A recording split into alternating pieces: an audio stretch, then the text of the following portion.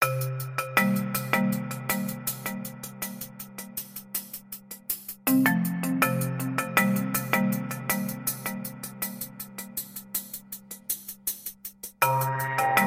hello there, Peter Mansbridge here with the Friday edition of The Bridge. It's Friday of week 46. It's the weekend special. It's the end of another week. And Fridays, as you know, on the weekend special, these days are always made up of your thoughts and your comments and your questions. And today will be no different. We will have some of that, and we'll also have something a little different. I've been waiting to drop on you for a couple of weeks because I think it's really neat and fun, and maybe put you in the right mood for the weekend. If you were with me yesterday, you know we closed off the podcast yesterday by asking a question. How far would you fly and how much would you pay to get a vaccine? In other words, if there was somewhere that you could pay for a vaccine, like right now, doesn't matter how old you were, whatever, bang, you'd pay. How would you do that? Now, this was based on a piece I read yesterday from the United Kingdom, where a travel company in London is offering trips for, thousands of pounds, 20,000 pounds, I think. You'd go to the United Arab Emirates. You'd have to spend 10 days or 2 weeks there to satisfy the quarantine rules, but you'd get your vaccine. You'd stay in a luxury hotel. You'd eat great meals. You'd go desert safaris, whatever. Now, obviously, you got to have the bucks to be able to do something like that. And that raises all kinds of questions, right? So anyway, I asked the question, how many of you would go anywhere, pay anything to get a vaccine? Well, the overwhelming answers were nada. Wouldn't do that. It's not morally right. There were one or two who said, hey, I'd look at it if I had the money. But the overwhelming majority of those of you who wrote in to the mansbridgepodcast@gmail.com,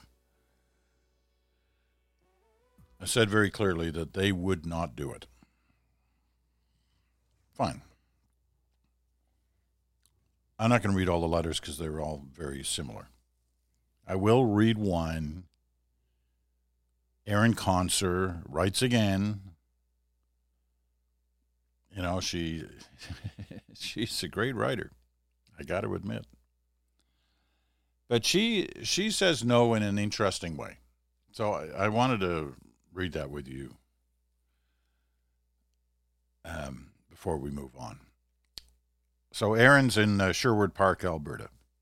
I was intrigued by the last portion of yesterday's podcast where you asked the question of how much would someone pay to jump the line to get vaccinated. It stuck with me, not just as this is something I wouldn't think about doing, but that I think a better question, here she goes, wants my job. I think a better question to ask is, who would you give up your spot in line for? Interesting question. The wealthy of the world will always be able to buy their way to the front of the line, and politicians will always use the existence of the line to debate ideas and show inequality. But on an individual level, we need to think about who we would go ahead of us, who we would give our dose to, so that someone else may get vaccinated sooner. Now, I read this with some trepidation because I don't want you to all to think, and I don't think Aaron thinks this necessarily, but I want to make the point. Not all wealthy people are out to screw everyone else and just look after themselves. In fact, of the wealthy people I know, it's quite the opposite. A huge amount of their time and their money is dealing with charity and dealing with people other than themselves. However, we get your point, Aaron. Being in healthcare, perhaps, reading it from her letter again, being in healthcare, perhaps it's in my nature to think of the person I'm helping more, to focus my attention on who I may be helping. but I would gladly give my place in line to teachers or daycare staff, to a family who may be grieving so they can mourn together, to someone who's in a shelter and wants to feel a bit more safe. Well, there you go. Thanks, Aaron. Good letter, as always, even though you want my job. I'm going to rewrite the podcast, come up with new questions, toss everything else out. Moving on, some of the other letters I received this week. There were quite a few this week, but I'm going to kind of narrow it down to one area, which I'll get to in a second. First of all, Lou Fuji. And these are the kind of people we like to hear from, too. This is Lou's first letter to us, to the bridge. Hi, Peter. I'm Luca, and a millennial listener of your podcast. I never watched you on CBC, as I got into politics by the time you had retired from the National. I just got inspired to write after listening to your latest episode with Bruce, I guess this was Wednesdays, talking about the Axios article, which is a great piece about their new kind of journalistic policy, their 10 rules that are going to guide them. But what Lou is talking about specifically was their promise to deal with news and their promise of trying to define what news was and is in today's world. So Lou says, your perspective inspires me to continue to search for facts and what the story is. So much of what news is these days is opinion. That's what Axios is trying to get rid of, they say. And that is important when considering the state of our democracy these days. Perhaps if we all just focused on facts, we'd be a lot better off. The problem, Lou, is that there's a disagreement as to what is truth. In other words, what are the facts? Are they your facts or my facts? Your truth or my truth? That's what happens here. Here's another interesting letter that came out of all the discussion this week about vaccines. It comes from, it's unclear what Martin's name is. It may be Martin Marcin. Hello, Peter. I've been enjoying your podcast since last April. Wow, good for you. So is it all about money? Probably is, and that's very disappointing. And if not, then I don't understand what happened with that global working together towards achieving one goal of a vaccine, to get this pandemic under control and hopefully put it behind us. That's before any of the Pfizer and Moderna vaccines were on the table. And at that moment, where there was one or two vaccines approved, Pfizer and Moderna, why that recipe was not shared with other companies, the companies known around the world that have capacity and potential to produce way more quantity than just Pfizer and Moderna. This is an interesting concept. I mean, listen, a lot of these other companies, Johnson & Johnson came out today, so in terms of their efficacy rates, they obviously believe in their vaccine. They're not going to junk it all to start making somebody else's vaccine. That's my thought. Back to Martin's letter. I'm sure that every one of them will make a fortune, and whoever developed the one could make the biggest share. So why not work together to put those terrible times behind us? Just wondering, maybe you would know how this politics works. Well, I don't think it's politics. I think, there are obviously certain copyrights on certain vaccines, but, everything I've heard, I don't know about the companies themselves, but the researchers have all been kind of working together around the world since the beginning on how best to follow through on these. And everybody is trying to, all these different places are trying to come up with their own vaccines, but they were talking to each other about the kind of things they were discovering in the hunt for the vaccine. So there was cooperation. I'm not sure that it extends to the point of saying, okay, I'm going to stop making mine. We're all going to make this other one. It's an interesting concept, though, and if the belief is that if they all made the same vaccine, we'd obviously have a lot more of that vaccine available. However, other vaccines that they're working on and they believe in may be a better vaccine, maybe easier to make, may not have this two-step process, may not have this, deep cold process that Pfizer, for one, needs to go through. But Martin, it's an interesting concept, and I'm glad you raised it, and I'm glad we talked about it, and we can now think about that. Now, on Tuesday of this week, we went inside someone's home. Young couple, husband's a teacher, the wife's a professional in the media. They're both working from home. They're in Ontario, so the teaching is remote schooling. So the husband's teaching from his area of the house. The wife is doing her thing for her job from her area of the house, but they also have 2 kids, so they have also got to look after their kids. And the problems that have incurred as a result of that. It was a very honest, delicate, refreshing, inspiring, and worrying conversation, all of those things at the same time. And it did spur quite a few comments from people. I'm going to read 2 or 3 of them here because there's a certain similarity to them. And all the comments came from people who are in similar situations. So the first one comes from Patrick Mass. He's in Waterford, Ontario. Peter, I've been listening to The Bridge since you began episodes during the 2019 Canadian federal election, so it's almost a year and a half ago now. Though I have always enjoyed your presentation of stories and information, I have never felt the urge to write to you. I've never been one to reach out in this way to any media personality, really. Since listening to your latest episode, an inside listen at the pressure of remote learning, I have to let you know that I greatly appreciate you taking the time to put this out. My situation is almost exactly the same as John and Laura. My wife is teaching online. I'm working from home for the most part and struggling to get everything done in a day. Our oldest is in grade 1 online, and our youngest is in daycare. It brought me to tears to hear another family going through similar struggles due to the pandemic. I know there are plenty of people in similar and often more difficult situations than us.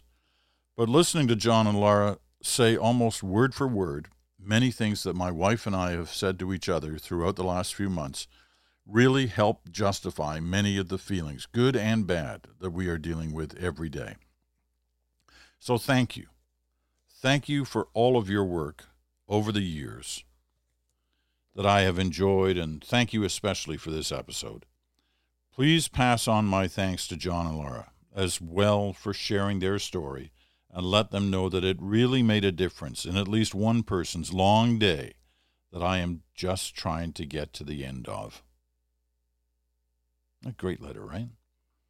Patrick Moss in Waterford, Ontario. This episode, by the way, if you didn't hear it, whether you're a parent in a similar situation or not, is really worth listening to. It was the Tuesday episode of The Bridge. So you might want to go back and dial it up. It's really good. Next letter, same subject. I think I've got 2 or 3 of them here. Sarah McDonald writes. She's from Toronto. She's a mom of a JK kid and a grade 4 boy. She's also a full-time lawyer. Thank you for Tuesday's episode where you spoke to the working parents who have the 2 small children, one of whom is in virtual school.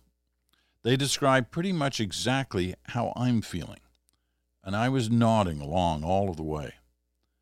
I often feel alone in this, since many of my colleagues have different family situations than I have.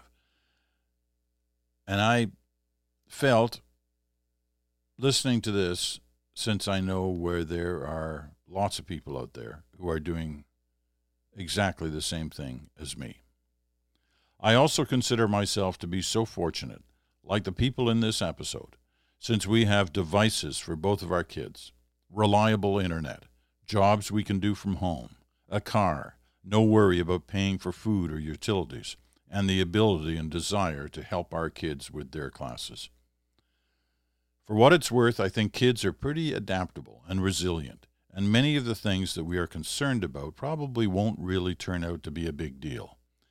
The adults, on the other hand, well, hopefully we will be stronger for it. Great letter from Sarah McDonald.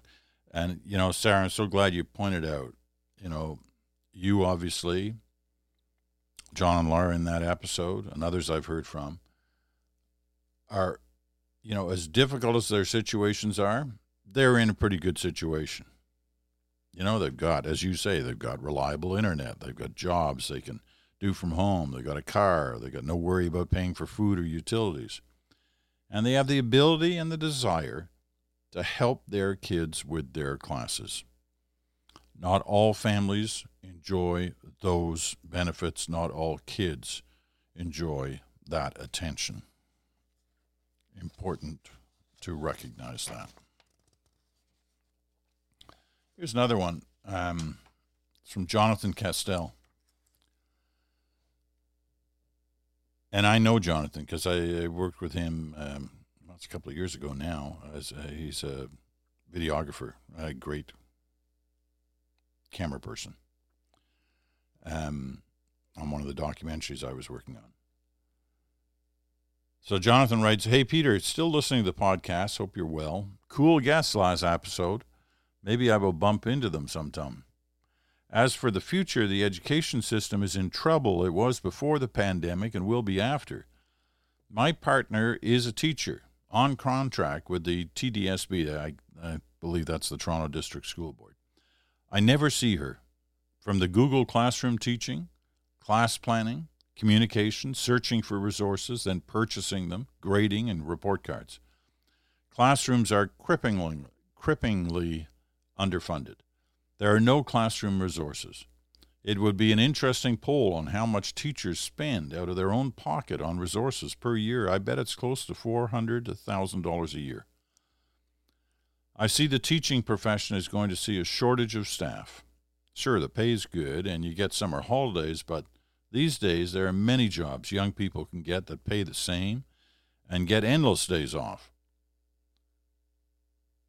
Retirees once used for subs now don't want to work in class, and some don't have the tech knowledge to teach from home. Anyway, life goes on. All the best, John."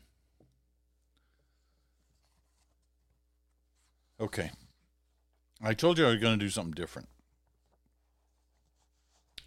for the last one of these. It's not a letter, but it's an article that my buddy Mark Bulgage sent me. And Mark, of course, is the co-author of the instant #1 bestseller, Extraordinary Canadians. That's the book Mark and I wrote, which came out last November and did extremely well in the whole run-up to the holiday season. And we're very proud of it and very much appreciative of all of those of you who picked up the book and clearly enjoyed it, because many of you wrote to me, not just to get a book plate, but wrote to talk about the book, and we appreciate that very much. Book's still out there. You can still get copies at any of the places that you buy books, including your local bookseller. Anyway, Mark, who is from Montreal, he saw this and he sent it along to me. He said, "You might like this." And like it, I do. It's from a Canadian magazine that you may or may not have heard about. It's called Geist. It's published 4 times a year. It's a Canadian magazine of ideas and culture. Every issue brings together, I'm reading from their little plug on the internet. Every issue brings together a sumptuous mix of fact and fiction, photography and comics, poetry, essays and reviews, and the weird and wonderful from the world of words. All right, I'm going to try and do this world of words item some justice in the read. With full credit to Geist and the author, Jordan Catalano. It's called Goodbye and Good Luck. And if you've had to travel anywhere in the last 10 or 11 months, especially by cab, then you might relate to parts of this article. Okay, so we're going to give it a whirl here. And see what you think. Once again, it's called Goodbye and Good Luck. The cab pulls up in front of my Montreal apartment. I'm wearing an N95 mask.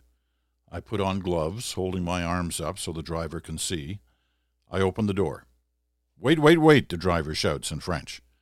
He struggles to get a wipe out of the dispenser on the seat next to him and then gives up. Okay, fine, he says. He looks upset as he half turns to look at me. He's middle-aged, with dark skin, a bald head, and very dry hands.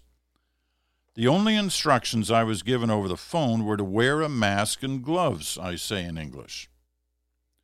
Next time, let me open the door, okay? He replies in English with a heavy French accent.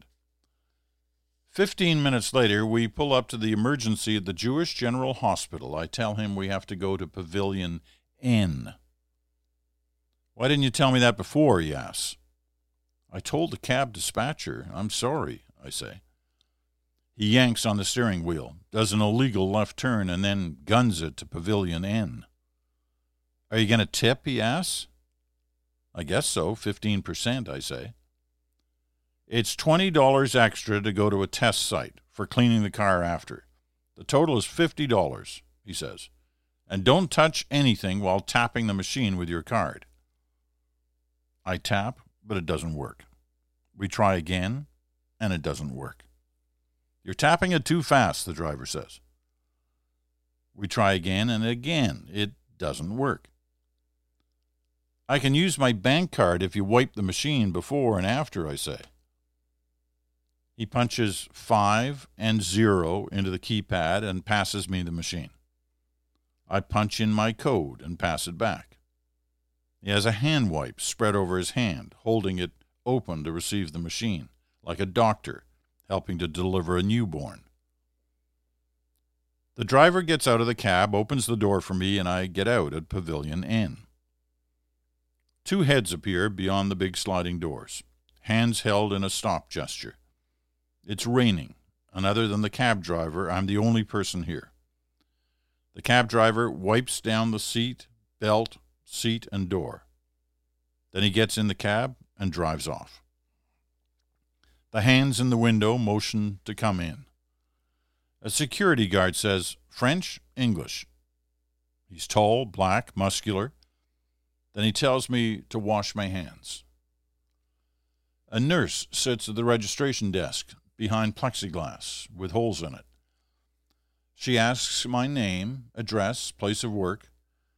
She tells me to face the wall in the corner. I face the corner, but peek behind me. One of the adjoining walls is made of paperboard. A slip of paper emerges from a small slit in the paperboard. A nurse, round, dark-skinned, ponytail, appears out of nowhere and grabs the slip of paper. The security guard says, You can turn around now. The nurse says, Follow me, but stay 2 feet back. I follow her. The security guard sizes up the space between the nurse and me and gives me double thumbs up.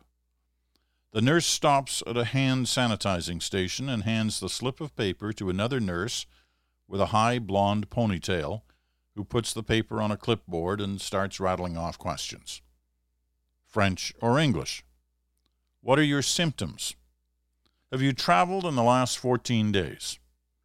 Have you been in contact with someone who tested positive for COVID-19? Have you had a nose job in the last 10 days? I love that one. Like out of nowhere. Have you had a nose job in the last 10 days? Any other surgeries to the throat or nose in the last 10 days? Are you immunocompromised? I'm instructed to follow the pink and black tape on the floor all the way to the room at the end of the hall, without touching anything, where 5 more nurses wait, one of them scrubbing the walls. At the back of the room are 2 smaller rooms with glass doors. One of the nurses, her hair in a bundle, walks in front of me, telling me to walk along the path. Another nurse observes the whole operation. In one of the small rooms waits a nurse in a protective mask and hood over her medical scrubs. She holds the door open with her body. The pink and black lines on the floor narrow as they get closer to the door. She tells me in French to walk directly to the chair in the corner of the room and to hold my arms and bag close to me. Then she says, I'm going to insert this swab in your nose. Do not pull your head back. Do not push my arm away. Please pull your mask down over your mouth. She jabs the swab up my nose and holds it in place for 20 seconds. It feels like blood is gushing from my nose. Then she says, you should get your results in 24 hours. Do not leave your house until then. Do you have any questions? Okay. Good luck and goodbye. Isn't that great? That's how you get your test. That's how you get in a cab. And if you've had nose surgery in the last 10 days, you better make sure you're able to tell them that. If you've had a nose job, and you know why that is, because one of the symptoms of COVID-19 is you lose your sense of smell and taste. And obviously they don't want you there if you don't have a sense of smell just because you had a nose job. Anyway, I love that story. Beautifully written. Jordan Catalano for Geist Magazine. Gives us something to think about.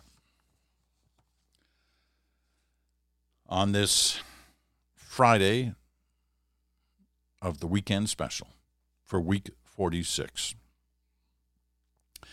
Now, as I mentioned yesterday and as I've mentioned a number of times, we're going to do the transition to a new distributor of the podcast as of Monday.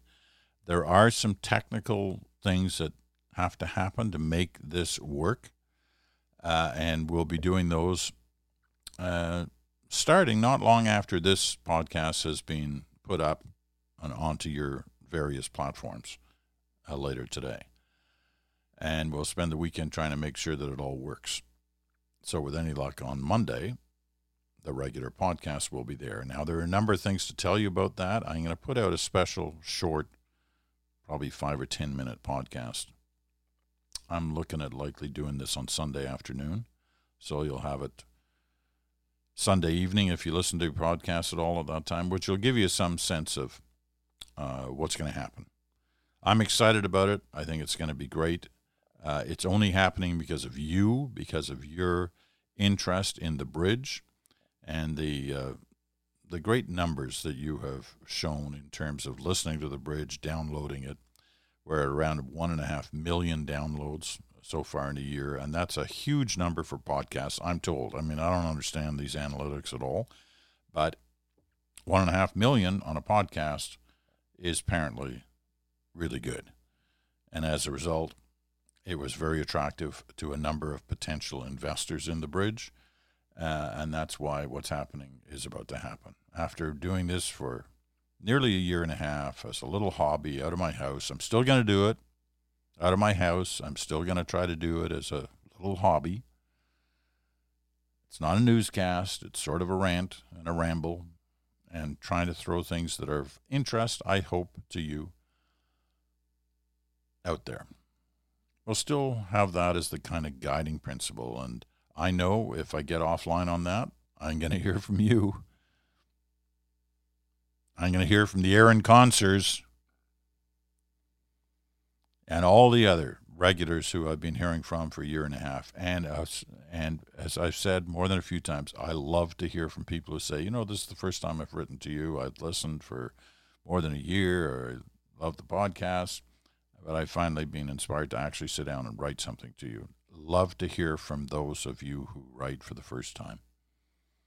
Obviously, I don't read all the letters on the air, just read some of them. But I read the ones that I think are, have a real sense, capture kind of the spirit of the country or the region or the city of that time and of that day. All right, off for the weekend. Hope you have a good weekend. It's cold here in southwestern Ontario, but the sun's out and it looks great out there. And this is a difficult time. We're being asked to stay home, and for the most part, I think we're doing exactly that. But staying home doesn't mean you can't go outside. You can't go for a walk. You can't get to a park. You can't skate. It's been cold enough here that the ice is frozen over in the Avon River in the middle of town. Mostly frozen over. Somebody dropped through the ice the other day, and it's not deep, and there were apparently no problems as a result of it. But there are all kinds of areas where the ice is thick enough, and there are great little skating areas. And that must be the case in many parts of the country where it's cold enough for that. And there's nothing prettier and more Canadian and more winter scenery than looking out and seeing people skating on, a local pond or local creek or river. Socially distant, some cases wearing masks. The important thing is keep your distance. Stay away from others. Right? Wear a mask when you can. Always wear a mask when you go out any area we're going to be anywhere near people. Grocery store, post office, pharmacy, whatever. So keep all the basics in mind, the washing hands, the masks, the social distancing, and staying away from crowds. We're going to get through this. It's going to happen. There will be a better day. All right, so listen, have a great weekend. Look for something from me, something short, 5 or 10 minutes, probably on Sunday. And Monday's a new day, although for 99.9% of you, it's going to sound just exactly the same as it's always sounded. It's mainly a kind of behind-the-scenes technical stuff that's going to happen. All right. Great talking to you, as always. And we'll talk again. Probably Sunday. I'm Peter Mansbridge. This is The Bridge. Bye for now.